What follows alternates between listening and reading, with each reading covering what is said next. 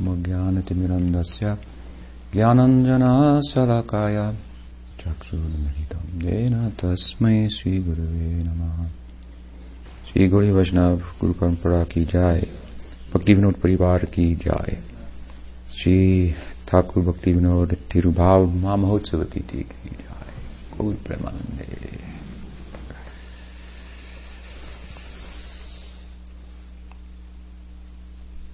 So, we are all very fortunate to come in the Gaudiya lineage, which was postured to interface with the Western world and modernity in a way that no Gaudiya lineage really had been postured to do, other than at the time of its its inception, under the inspired guidance and order, inspired by Mahaprabhu and ordered by Mahaprabhu. He ordered and he inspired both Rupa and Sanatana Goswamis, in particular and directly, to form this lineage. He educated them personally and he blessed them and empowered them with the Shakti to organize it. Sanatana Goswami was like the architect, and to give it shape and form and literature, both literature describing the precept and literature describing the practice and the goal and so forth. So these were the leaders of Chaitanya Mahaprabhu's movement, Rupa and Sanatana Goswami. Notably, they didn't spend a lot of time with Chaitanya Mahaprabhu chanting and dancing in ecstasy like so many of his associates. But they followed his instruction to write books and to excavate the places of Krishna's pastimes, to establish what would be the code of behavior, the decorum, Vaishnava Sadachar, establish the deity worship, which they did in it, all these things. And amongst his eternal associates, they're very important to us because they also set an example as sadhakas, and they taught the actual ways of practice, if you will, by their own example. We don't find that in the case of Jagadananda or Swarup Damodar in the same way. Other such associates, Pundarik Vidyanidhi, and so forth. So, relatively speaking, then, naturally, we have more of a sense of communion with them, relate with them. They addressed us and our necessity, our needs, and so forth. And they, as I'm saying, they interfaced with the world of the time, and they were able to secure the patronage of the Rajas. India at the time was ruled by different kings. It wasn't a country unto its own, but various different kingdoms, and their ability to present what Chaitanya Mahaprabhu represented was so refined, and it's a difficult thing to do. Mahaprabhu was like a great waterfall of ecstasy. If you were to approach the Niagara Falls, which is so awe-inspiring, for example, and powerful, you can only stand back and in awe and look at it. You cannot really do much more. But they took that, and Chaitanya Mahaprabhu was like this. After all, like, as we were discussing his Shikshastakam, he only wrote 8 stanzas. Not much of a literary contribution, and the rest of his life was basically madness. He basically lived in madness for his whole life. And that's a little difficult to relate to understand, and what to speak of to draw out from that a sophisticated philosophy and theology and so forth. Of course, again, I did mention that he did instruct Rupa and Sanatana both at Prayag, Sri Rupa and Sanatana Goswami in Dashashvamedha Ghat in Banaras. But even that was for a very short period of time. But they took from that, and then they researched the scriptures, and they found, they came up with a creative way, if you will, to present what Chaitanya Mahaprabhu's ecstasy was about. They made, if you will, a lake out of the waterfall of Mahaprabhu's love of God that made that approachable. As I say, you couldn't approach the great Niagara Falls. You would be just consumed by that. But if you could make a lake out of that water, then you could drink from it and bathe in it and swim and so forth. So they institutionalized, in a way, the ecstasy of Chaitanya Mahaprabhu, inasmuch as an institution seeks to make such a thing or anything available, an idea, a concept, an inspiration, give some form, some shape to it. It's a soft form of institutionalizing, because they basically institutionalized through literature, more difficult to corrupt than a more hard form of an institution in the form of an actual structure, of an organization, and so forth. This is the literary heritage of Gaudiya Vaishnavism. Everything that subsequent writing, subsequent literature, is all drawn from this. All it derives its validity from by referencing these texts of the Goswamis. As Prabhupada readily taught us, his credentials lied in what? In the fact that he was representing a tradition and not manufacturing anything. He very much taught us, although it seems to be misunderstood today to a large extent, that he did not exist or appear in a vacuum, that had no past and would have no future. No, but in a lineage with a past. And parampara means a future also. It means literally one after another. So his credit, he taught us, his credibility, his credentials, drew from the fact that he represented the previous tradition, the previous acharya. It's not that the previous acharyas, well, anyway. And, of course, he emphasized that importance of this lineage in terms of ongoing commentary. A fellow told me that the most important statement that Prabhupada made was that his books would be the law books for the next 10,000 years. I said, well, I'm not so sure that that's the most important statement that he made. In fact, you can't even find it anywhere in the database, which is a computerized compilation of everything that he said. It doesn't exist there. So maybe he said it to somebody, and I don't mean that. I don't think that he didn't. It was probably said to somebody, and somebody else passed it along, and so forth. But to say that it's the most important statement flies in the face of the fact that repeatedly, again and again, with great emphasis, over and over again, Prabhupada made the point that preaching, the dissemination of the gift of Chaitanya Mahaprabhu, if it was to be done successfully, it would have to be in consideration of time and circumstance, place, and so forth. This means a necessity for ongoing revelation.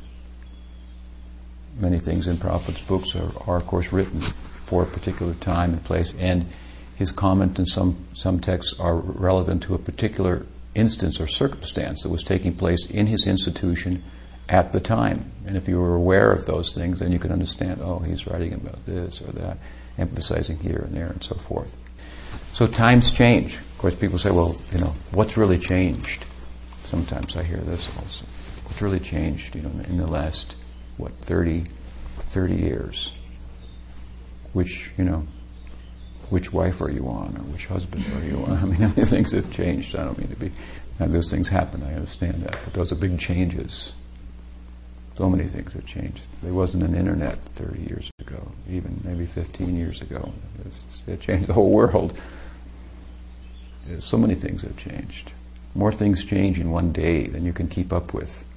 Even the internet can't keep up with all the changes that go on, although it's developed in one sense to help us to do so. So many changes. So the need for ongoing literary tradition, commentary, explanation of the teaching, and so forth. This is very much what Prabhupada emphasized. These are the important, comparatively, to the idea that the way it's taken, the statement, my books will be the law books of the next 10,000 years, is in an effort to freeze everything and to isolate Prabhupada from the past and from the future. From the past, to an extent. Only his book, no other book, even though his book refers to so many other books and tells, if you want more information about this, it can be found in this book, and so forth. And so it's a living and a dynamic thing. Prabhupada used to give the example that the scripture is like law books. Scripture is like the law books. So there are so many law books. And when we first hear this, it gives us a kind of a security. There's law and it's structured. There's some order to it. It's written down, so it's not made up as you go along. You can go back and look at, you said this here, you said this there. You know, if somebody doesn't have a literary body, a corpus of literature, then they can get away with saying it one day one way and contradicting themselves the next time, and so forth. So that gives some security when we hear it. Scripture is this body of literature. It's like the law books. So it's the law. You can't change the law, and that's good, and that's comforting, and that's important. We seek some stability. We are off balance. Material life means to be off balance.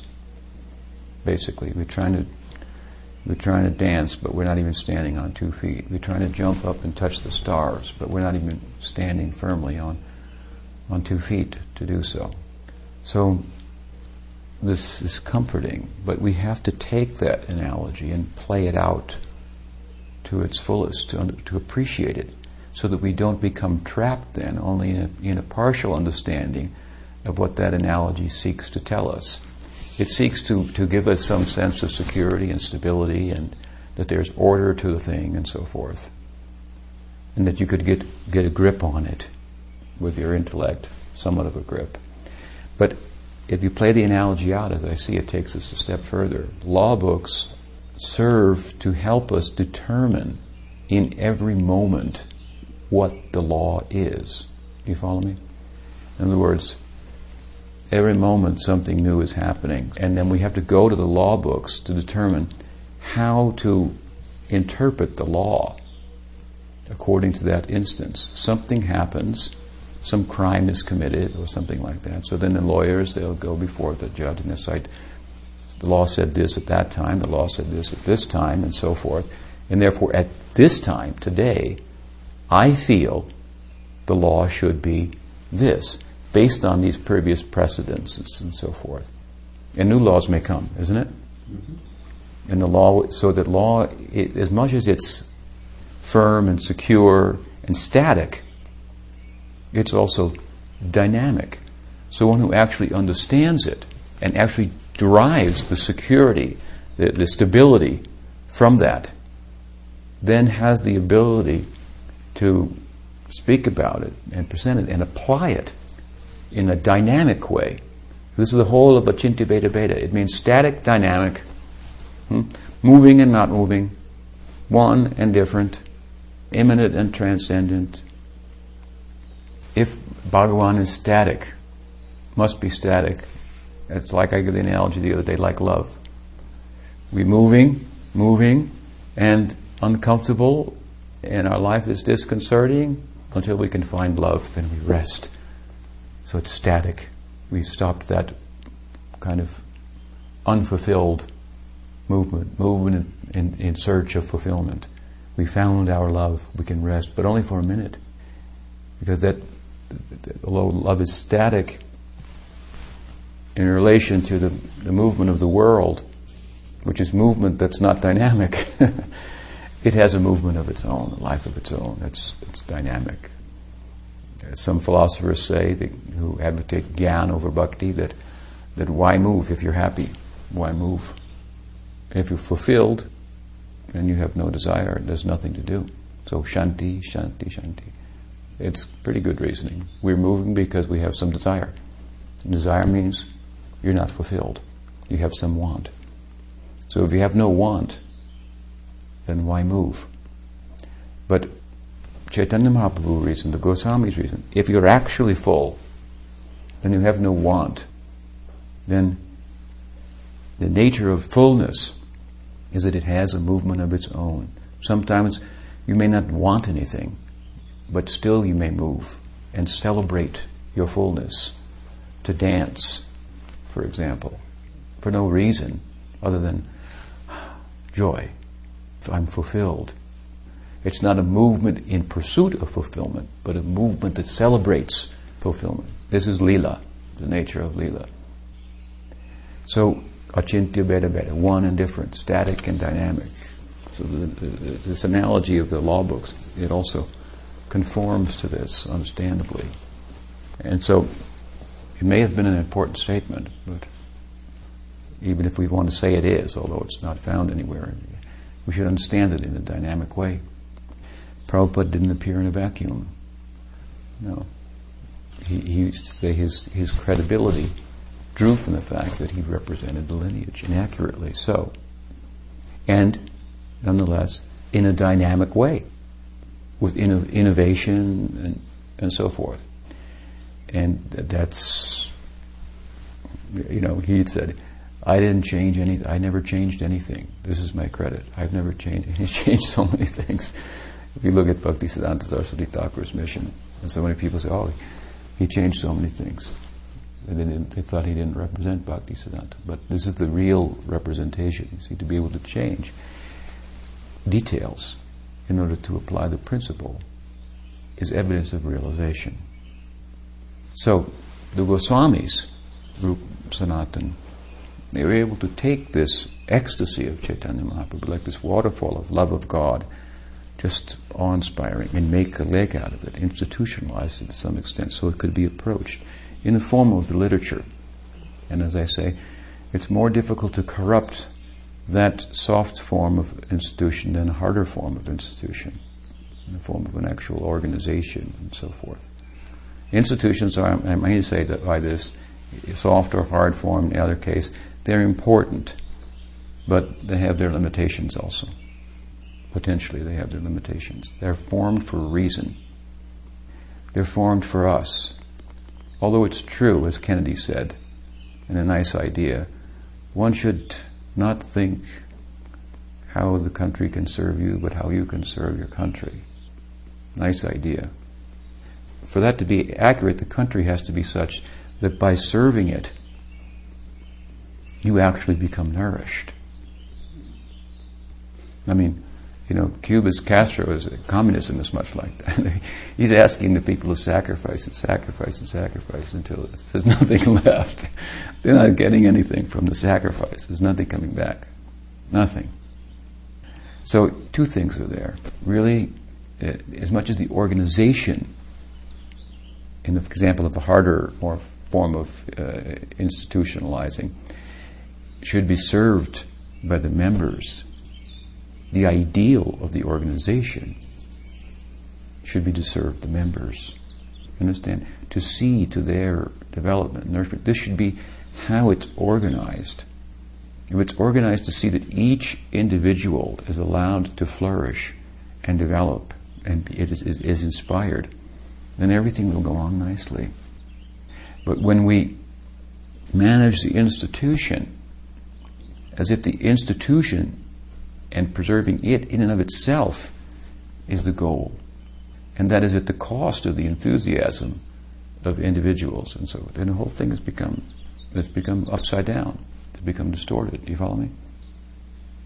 Just like some of you know my history in ISKCON, I was famous for distributing Prabhupada's books, and And I was doing it just kind of naturally and spontaneously. Nobody told me to do it. The way I started distributing books is that I joined a mission in Santa Cruz, California. Some brahmacharis had come through there, and I was living there with a shaved head and a dhoti, reading the Krishna book and explaining it to people. I didn't know how to join the mission. I had gone to Berkeley to a Gaur Purnim festival, and they had a big Murti deity of Chaitanya Mahaprabhu they took out in the street in the park. And so I went there, and everybody was throwing flowers at him, and he had one hand like this and one hand up. One hand out to the people and the other hand lost in love of God. And so I picked up one of the flowers and I thought, I'll throw it, and if he catches it in his hand, I'll know he's accepted me. So I threw it and it landed right in his hand. That I've been accepted. And so, in those days, it wasn't a real sophisticated kind of plan how to spread Krishna consciousness. We were just ecstatic and absorbed in it. It was contagious. It was catching on by our own enthusiasm. So nobody asked me to join or could understand how enthusiastic I was and so forth. So I went back from Berkeley in Volkswagen van to Santa Cruz, and there I shaved my head because those people shaved their head. I thought, you have to do it like this, and you chant, and I had the Krishna book and so forth. And the guy I was living with had a robe, and he said, you need this more than I do. And so he gave me the robe, so I was wearing that. So when these brahmacharis came to Santa Cruz Open Temple, they heard about this guy up in the Santa Cruz Mountains who was like, so they came up and they told me, you can't do it like this, you can't do it like that, you can't, which was fine. I wanted to know how to do it.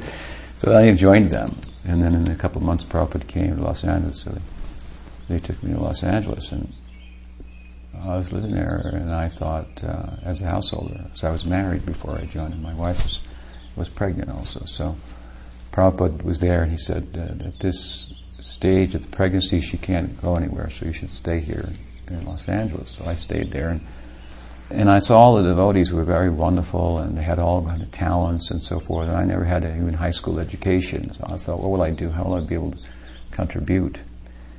And most of the devotees were working in an incense factory and so forth. I saw this little sign on the board about book distribution. It was going on Saturday. Some devotees would go out and sell books, and there was a warehouse just full of books. So I thought, I'll try that. I'll go out on the street and talk to people. So I just took some books and went out in the street and talked to people, and I thought it was the lowest service, that you could possibly do. If you couldn't do anything else, that's what you did. So then I became successful at that, and as it turned out, it was dear to Prabhupada to see the literatures distributed. So, and that's the way I was going on my whole life in ISKCON. I had my only service was to hear, which was to read the books, and to chant, was to just distribute them. I wasn't an administrator or any other service, just hearing and chanting was all I ever did. And nobody really had to tell me to do it. I was inspired to do that. But at different times they did try to organize it and so forth. And one year, the GBC, which was the commission that had organized the society, called me in Mayapur in 1975 and said, who's your GBC? Who's overseeing your activities? So I was raising money. I lived in, out of a little bag, book bag, and I would fill it with books, and then when it was time to go to the next temple, which was kind of at my own discretion because I wasn't being organized by anybody, then I would fill it up with my belongings and go to the next temple and then empty it out, fill it up with books and go out and sell it. This was my system. So I didn't have a GBC. I was in Los Angeles where Karandar was the GBC, and Prabhupada invited me to come to India for the first Mayapur festival. So I went via Australia, and Karandar, who was the GBC, had left the movement while I was gone. So then that year, after meeting Prabhupada in Mayapur, he called for me and he said, so you're distributing my books. He said, so all year long you go and preach, and then at the end of the year, at this time, Gaur Purnim, which is in the springtime in India, you come and spend 1 month with me in Vrindavan in Mayapur. So that's what I started to do, and I just went here and there distributing books and so forth. So anyway, then after a couple of years, the GBC, they called me in and they said, who is your GBC? I said, I don't know. I said, it was Karandar. It was the last one. They came kind of embarrassed because he had left, They said, well, you can't do anything. You can't, you have to be organized by somebody and so forth. I said, okay, whatever, that's fine. Then, as they used to do regularly, they would go after 3 days of meetings with their resolutions. They would go before Prabhupada, and then they would read them off, and Prabhupada would say yay or nay, and this one is good, that one is bad, and so forth. He wanted us to follow his GBC as long as they were Krishna conscious, which wasn't always the case. And so when they came to me, they said, and wasn't a sannyasi at the time, they said, and Tripurari, and then Prabhupada said, what has he done? That boy, what has he done? And they said, well, Prabhupada, he doesn't have a GBC. And Prabhupada said, he did not need a GBC. He's doing what I want. This is what GBC is for, to see that this goes on. So some of them came to me, 3 of them, and they told me, that's how I know, because I wasn't there in the meeting. They were nice, and they came and said, we called you and grilled you and so forth, and then we went to Prabhupada, and this is what he said, you don't need a GBC. I said, I don't feel like that. It's fine, you can put somebody over me. That's fine. But the point is, and I don't mean to unnecessarily bring attention to myself, but that the organization has a purpose to it. It's to facilitate spontaneous devotion and voluntary participation. It's really a unique kind of management, if you will, to elicit voluntary participation. It's because it's all voluntary. We didn't come here to follow some rule. We came out of the affection of our Gurudev, representing the all-affectionate Krishna. We agreed to come under the rule of that. And to organize it in such a way as to facilitate it, that's fine. But if it's to oppress it, then it becomes counterproductive. So this kind of institution is to facilitate individual expression. Once, another godbrother of mine, Gopavrindapal, a nice devotee, we were in Vrindavan, and he approached me and said, we should organize some system so that everybody who goes out and sells books knows what to say. Because oftentimes they don't know what to say, they say the wrong thing, and this and that. So I said, I don't know, that sounds overbearing, There's a lot of people out there, and different questions are asked all the time and so forth, and I didn't have as much interest in it. Anyway, then I went, and I had taken sannyas just the year before from Prabhupada. And so then I heard that, this was the next day, then I heard that Prabhupada was going to cook. So I went down I was going to watch Prabhupada cook, or help him cook. So I came to see Prabhupada, and he was taking a massage, and he said, what can I do for you? I said, well, I heard you were going to cook, Prabhupada, so I came to, I thought that was a major event. So he said, no, he said, they're cooking, fine. I don't know where that came from, but anyway, there I was, with Prabhupada, and then they began to talk, and I was a newer sannyasi, so he said, I can cook with wood, he said. Then he began to talk about how he could live in a forest with nothing, and so on and so forth. He was kind of preaching to me as a young sannyasi. It was very inspiring, the things he was saying, how to be independent and so forth. And then in comes Gopavrindapal, who I guess had heard it. Brahmars went to see Prabhupada, so he thought I was going to give Prabhupada his idea, or something like that. So the Prabhupada entertained his question and so forth, and his proposal, which he made then to Prabhupada at that time. And Prabhupada said, I think it is a little artificial. Gopa responded, he said, well, you gave a quota system for everybody, that everybody has to collect a certain amount of money. Prabhupada said, I have never done that. That is Tamal Krishna Maharaj. I have never done that. And then he said, preaching is spontaneous, he said. Just like after Brahmars, Krishna is giving him inspiration in his heart. He quoted, Tesham satata yuktanam bhajatam pritipurvakam dadami buddhi yogam tam yena mam upayanti. He was loving Krishna. Krishna gives them intelligence from within, how to come to him. And each preacher is getting his own inspiration in this way. It is going on. You cannot legislate it artificially and so forth. So again, this principle to foster, it should organization should be to foster spontaneity. That was, interestingly enough, why it goes to the core of what Gaudiya Vaishnavism is about, in a sense.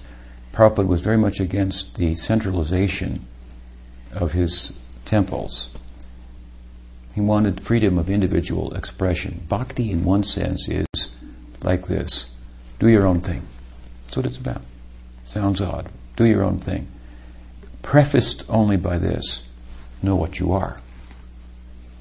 Know what you are, and then do your own thing. This is Vedanta. Know what you are. And Bhakti, do your own thing. You understand me? Know what you are. What is matter? What is consciousness? That your consciousness, not matter, and realize that. And then do your own thing. It means love Krishna. Fly as high as you like in the sky of spiritual desire and spiritual, individuality, prejudice. Love Krishna in this way or love him in that way, as comes from your heart. So it's both things. Again, it's one and different. The Vedanta is one. The philosophy is one. It's abhed, non-different. The philosophy is one, but the religious expression of it, the bhava, the ecstasy, which is the bhed of the bhed-abhed equation, that is different and varied. People pine for unity as much as they pine for diversity at the same time. Both things. Bhakti and Vedanta. It means like one and different. So, this is what the texts are about, so the Goswamis. This is how they wrote. Then you take an organization like was formed by Bhaktisiddhanta Saraswati Thakur, taking the inspiration of Bhaktivinoda. Bhaktivinoda was called what? Seventh Goswami. As the original Goswamis interfaced with the world of the time, they got the patronage of so many kings. At that time in Vrindavan, it was thought, because of the Goswamis' preaching, a king was nobody if he didn't have a temple in Vrindavan for himself and one for his queen. Not for them, but of Radha and Krishna, for the king to worship in, the queen to worship in. These Goswamis were preaching like this in such a way. They were beggars. They were like mendicants. They had nothing. But they got the patronage of the whole Raj of India. Money is only as valuable as how you spend it. When you have lots of money, then who's really rich or wealthy depends on what artwork you've acquired, what type of furniture you've got, and so forth. So it was what kind of temple you had. If you had a temple in Vrindavan, you were somebody amongst the Rajas. And this was the preaching of the Goswamis. So my point is that they were interfacing with the powers of the world. They were really in the world, but, as it said, not of the world, but they were really in it. They were really up to date and contemporary. And if you study their literature, you see, in some places they didn't come out fully, because they understood the climate of the time. In establishing a sampradaya, a tradition, they took the temperature, they assessed the climate of the times, where people were at socially and religiously and so forth. And Chaitanya Dev did the same thing. He didn't, for example, go against or overturn social religious norms unless they obscured spirituality. If they obscured it, he let it in. You understand what I'm saying? He allowed Haridas Thakur to join his group, although he was an outcast by Hindu social religious consideration. By Hindu social religious consideration, he shouldn't have been allowed to be involved. He was untouchable. Mahaprabhu overturned that and involved him and so many others. At the same time, it was a social religious custom that someone from an untouchable family, as it was thought, couldn't enter the Jagannath temple. Mahaprabhu didn't try to cross over that, did he? He didn't protest that Haridas was not allowed to enter the temple. Overtly, he didn't protest. Even when you preach, then you have to assess the climate, and you can only go so far. And so, what Mahaprabhu did in that instance, of course, is he is Jagannath. Chaitanya Mahaprabhu is Krishna. He is the deity, moving. He went to Haridas every day. Haridas was not allowed by the social religious custom to come to the temple every day. But God went to him every day. Gave him a place on the beach, garden house, and every day went there and gave his darshan to him. Now, intelligent persons will put that together. You understand? Thinking people, spiritual people will put that together and understand the point. But the example I'm giving is to illustrate this point, that in preaching, you're going to have to assess the climate, and you can only go so far sometimes. So this Goswami's literatures are like that too, therefore the need for ongoing literature. Therefore you find a later day commentator appears to contradict the previous commentator. Jiva Goswami gives a conservative analysis in his comment on Rupa Goswami's Bhakti Rasamrita Sindhu with regard to birth in a Brahmin family and the right to practice the archan in the temple, deity worship and so forth. Later, Vishwanath Chakravarti Thakur, a century later, the climate was different. He could come out fully with the full face of bhakti. So, as the Goswamis anyway were very dynamic in their outreach and preaching and affecting they were affecting the most. It's like if you were today a Gaudiya Vaishnava and you're influencing senators and congressmen in a meaningful way, that they wouldn't miss your program if you were having a function. They wouldn't dare miss it, something like that. Of course, they do it for political concern, but because they want your constituency to vote for them. But anyway, the kings weren't worried about that. They were kings. They weren't going to get voted out. So anyway, this is how powerful their preaching was. And centuries later, this Bhaktivinoda Thakur was called the seventh Goswami. If we study his mission, and so we see it was very analogous, his work, what he did. They established Vrindavan, the place of Krishna's pastime. They wrote Bhakti Shastra. They established behavior, decorum for the devotees. And they interfaced with the modern world. Bhaktivinoda Thakur did the same thing. The modern world was not India. He interfaced with the modern world. He established the place of Chaitanya Mahaprabhu's birth and pastimes. No one has written about Navadvip Dham with such revelation as Thakur Bhaktivinoda. As the Goswamis revealed Vrindavan, he revealed Navadvip, birthplace of Chaitanya Mahaprabhu, all the Leela places of Chaitanya Mahaprabhu. He envisioned them. His Navadvip Dham Mahatmya is one such book that does that.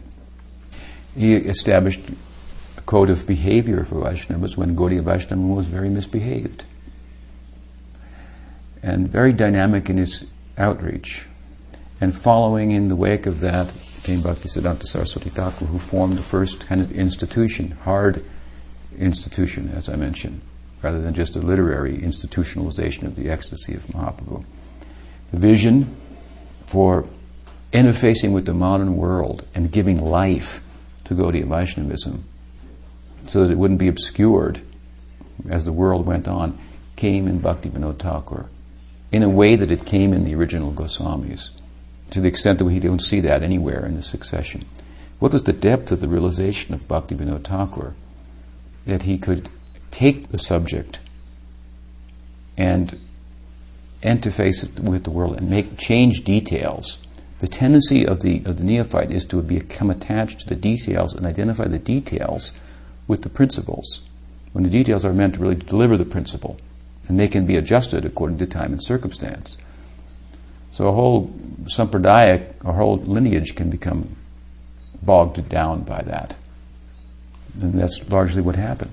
And Bhaktivinoda Thakur renovated the whole thing, gave life through his vision. And Bhaktisiddhanta Saraswati Thakur, his follower in succession, took that vision and gave shape to it. And Bhaktivedanta Swami, Prabhupada, our Guru Maharaj, then took that shape, basic shape given by Bhaktisiddhanta Saraswati Thakur, and the vision of Bhaktivinoda, and took it all over the world. This is what he did historically. And it formed his organization, ISKCON, supposed to be the house in which everybody could live. Very dynamic in its scope and outreach, and very flexible. If you think of Prabhupada, Prabhupada came from Calcutta in the previous, 2 centuries back. Even America was extremely conservative, comparatively to today. What to speak of Calcutta, India. He was a flaming liberal, Prabhupada, flaming liberal.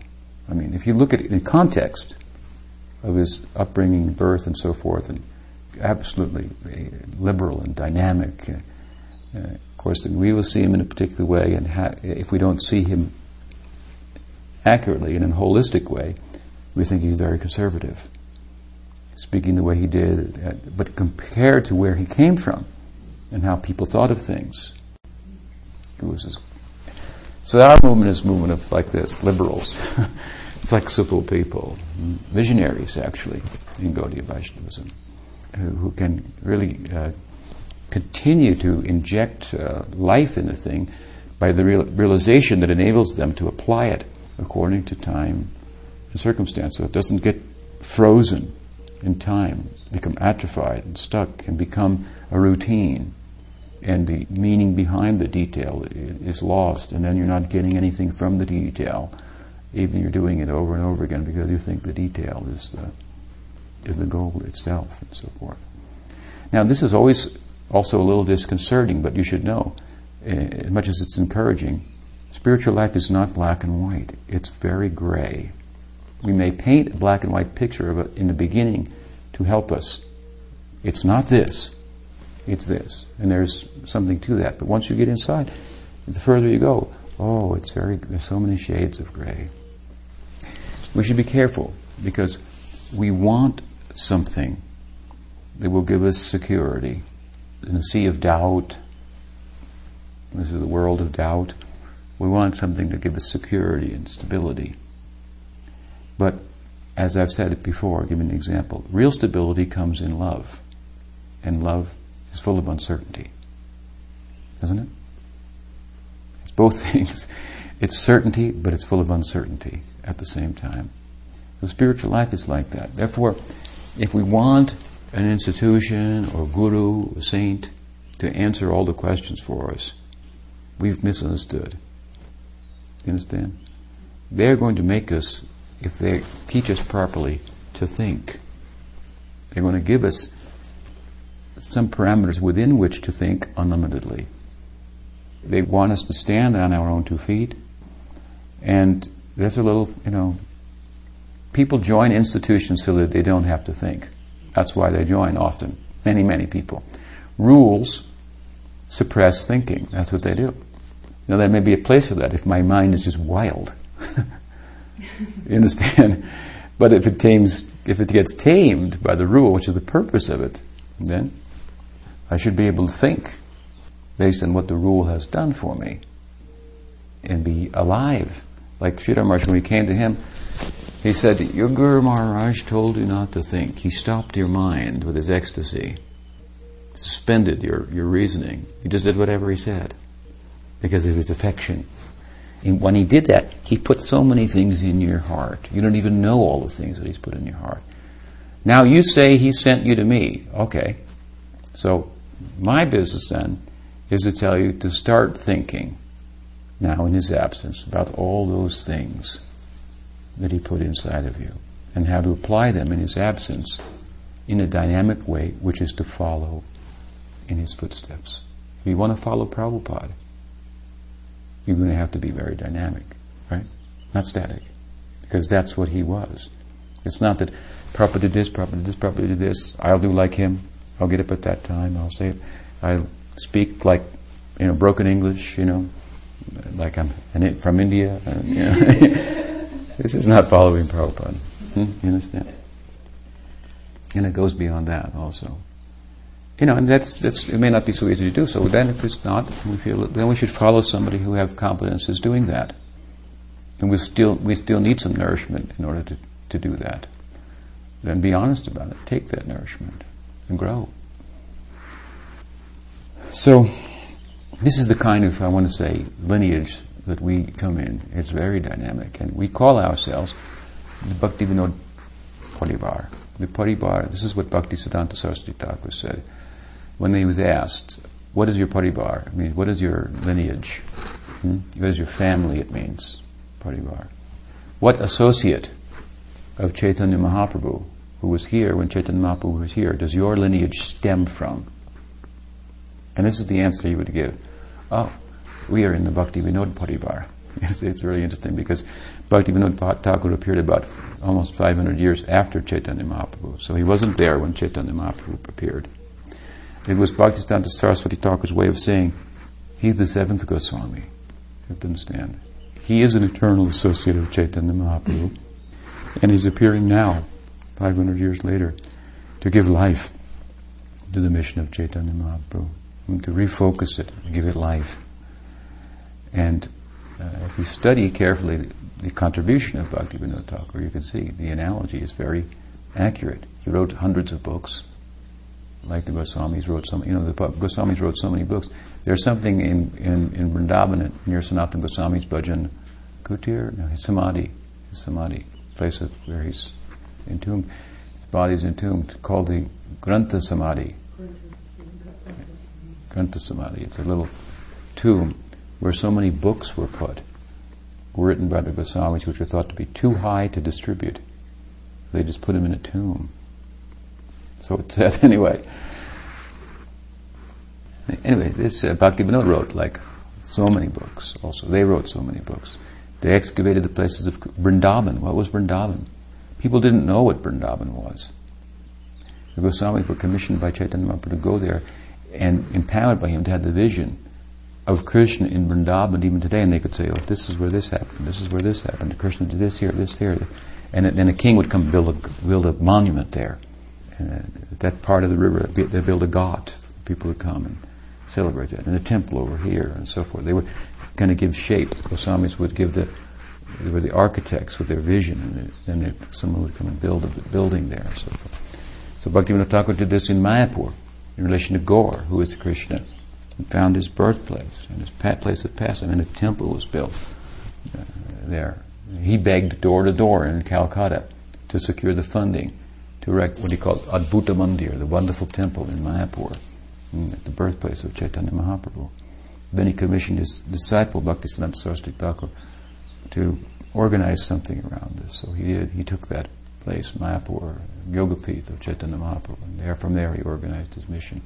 And again, the Goswami set the standard of behavior for Gaudiya Vaishnavas. Bhaktivinoda Thakur was setting the standard of behavior for Gaudiya Vaishnavas in relation to so much misbehavior on the part of Gaudiya Vaishnavas.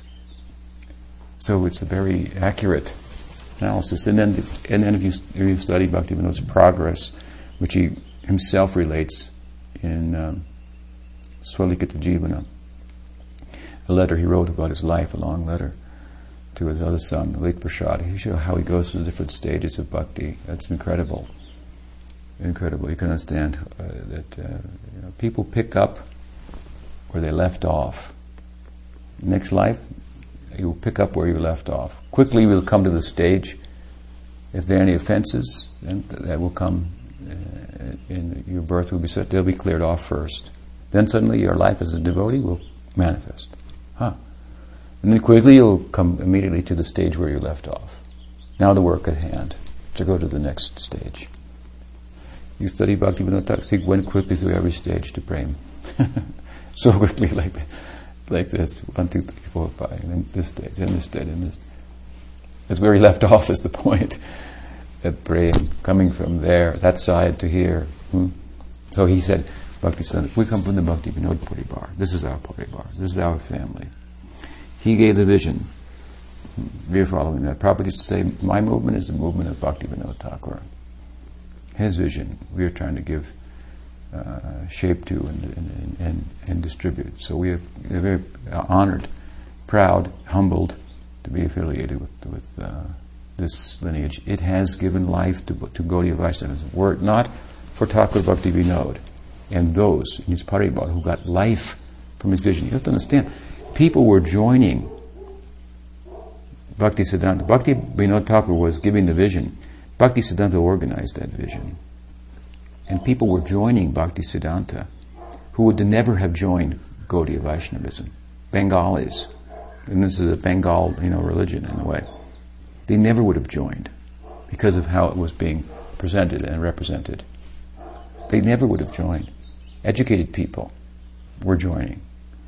It was revolutionary. And he had maths, which means monasteries, hundreds and hundreds of monks and so forth. It was that commitment, in other words, not just to get initiation and go away. Committed. It's very, very powerful. And then, of course, this then came to the Western world and all over the world through his disciple, our Gurudev. And because of this, because of our lineage, because of we're Bhaktivinoda Parivar, Gaudiya Vaishnavism has currency in the world today. It would be one of the most obscure religious traditions in the whole world were it not for Bhaktivinoda and those who took his vision.